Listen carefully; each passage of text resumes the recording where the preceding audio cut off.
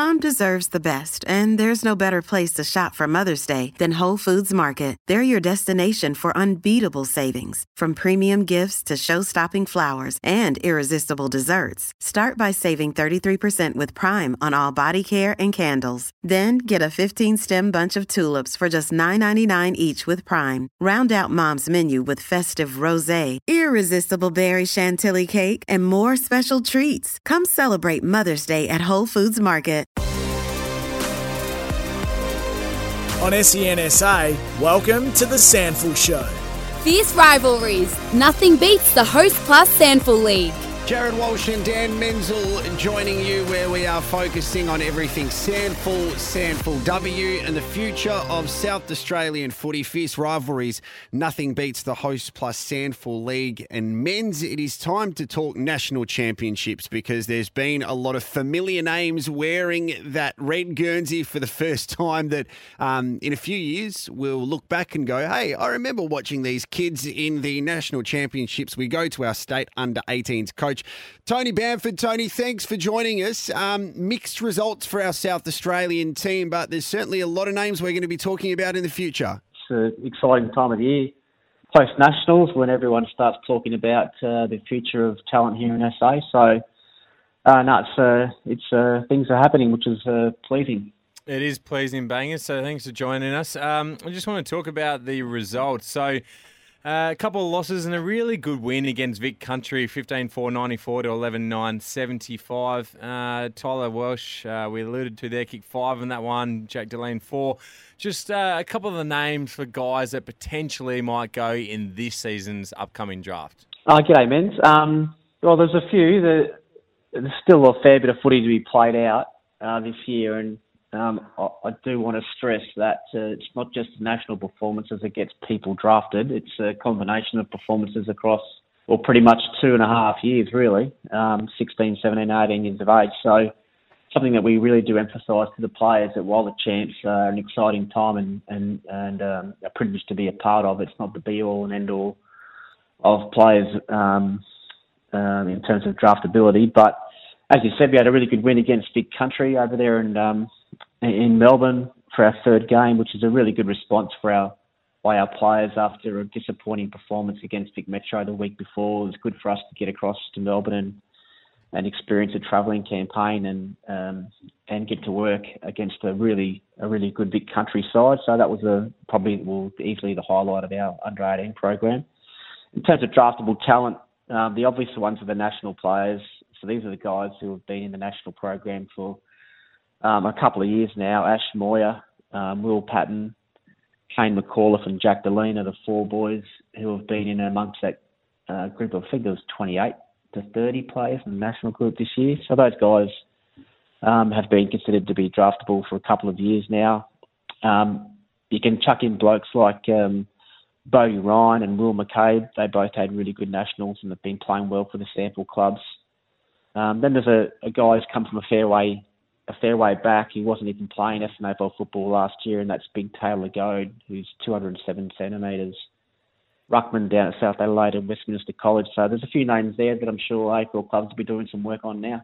Tony, can I ask a question about the 2 players a lot of people are focusing on, and that is Tyler Welsh and Sid Draper? The reason I ask that is because obviously Tyler's father had a pretty illustrious AFL career, and Sid's brother's in the system. Do you find that these players come with a little bit more preparation from knowing what it takes to be an elite footballer? No matter how you can kick a ball, it's more so starting to get your mindset, your diet, your preparation really starting early as a player?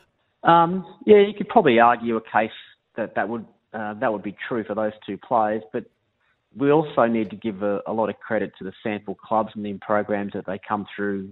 Obviously, Walshy at the Eagles and Sid down at South Adelaide. But both those clubs run exceptional Centre of Excellence programs, so they get a lot of education around how to be elite and be a high-performance player, around nutrition and goal setting at that level as well. So, but obviously having a father that played in the system and Sid having an older brother, Arlo, who's currently going through the system, certainly would have been an advantage as well. But it's not the be-all and end-all. No, but I'm glad you said that too, because Sid getting an opportunity to play with South in the league team, and we know, and we're biased when we say it, but also there's a lot of fact behind it, that it's the elite competition behind the AFL. So to actually get time playing in the league gets their body and their mind prepared to be playing amongst men. Yeah, you're absolutely right, Walshy, and that's something that we sell strongly to our players, and the pathway is AFL is the end result if you're good enough, but you really should be aiming to play league football at your SANFL clubs as the first and foremost goal.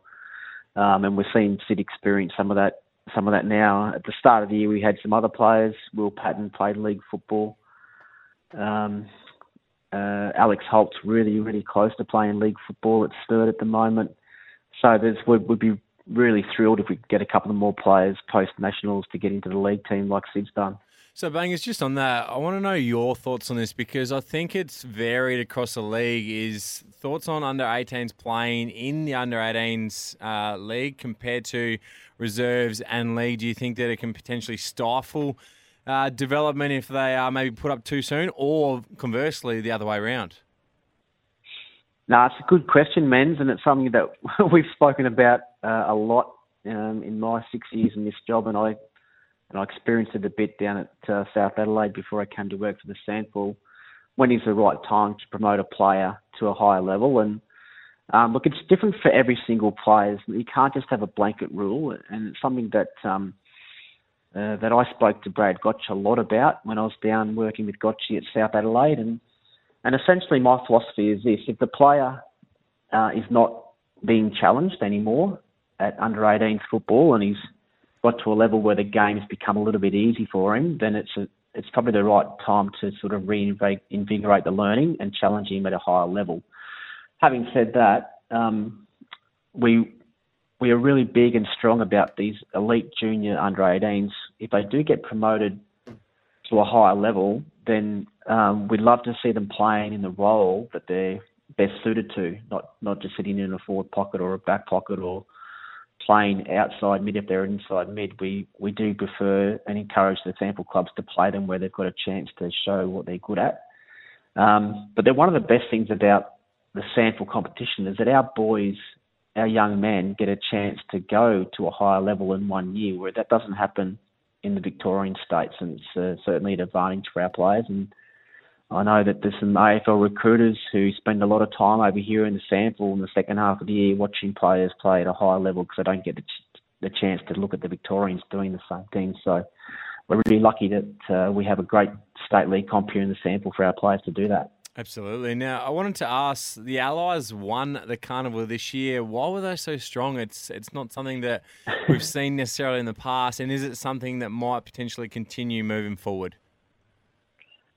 Yeah, they were an amazing team. I had a sense coming into the Nationals this year that they were going to be pretty good, having experienced some time with some of those boys last year at under-17 level in the AFL national program. But you make a good point. The academy systems that the Suns have got going, the Lions, the Giants, and the Swans, they're accelerating very, very well and are tracking along the right pathway. They certainly get funded really well by the AFL, and it's something that we as a state league are looking to try and replicate as best we can, but obviously with less funds than what those states get. But no, they were an exceptional side, and they'll probably get maybe, 6 or 7 players out of the Allies in the top 15 or 20. So that's never happened before. So it's a credit to those guys and those players for putting together good programs, and something that we here in the SANFL now have to try and replicate.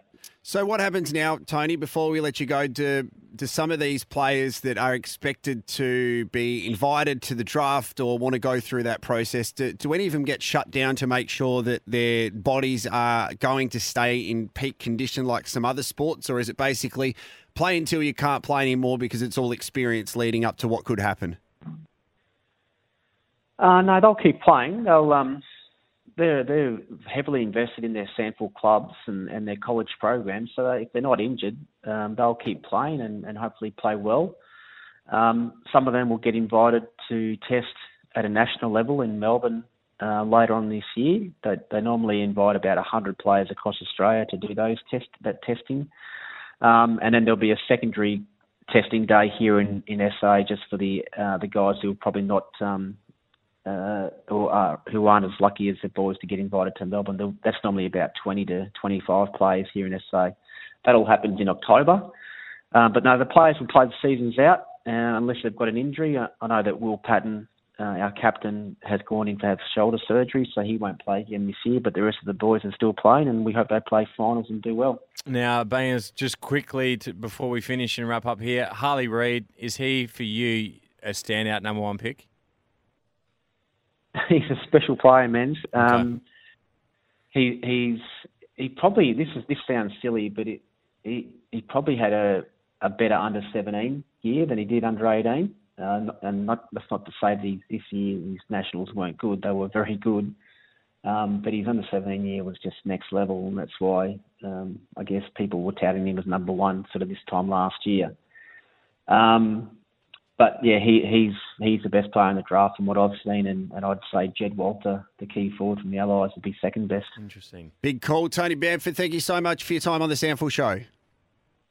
Good on you, boys. Happy to help. Hey, always good to speak with someone taking care of the next crop of South Australian talent. Fierce rivalries. Nothing beats the Host plus SANFL League. Men's, at what age did you start preparing to go through the process of hopefully being drafted? How young are these kids now, making sure their diet's right, weights, training, and going through everything? I feel like it gets younger every year. Yeah, it does. And now that the SANFL clubs are putting some really good programs in place, for me, it was probably under 15s with development squad really kicking off, and then you're looking at, back then for me, it was under 17s and 19s. Now we have under 16s and 18s. So I think kids that are in the under 16 set up at SANFL clubs as a bottom ager, their under 15 year, is where it's really starting to get serious, and okay, this is what we need to do so that you can make the under 16 team, the under 16 state squad, and go from there. But it can all happen pretty quickly. I didn't think I was going to get drafted until after my state championships in my under 18 year.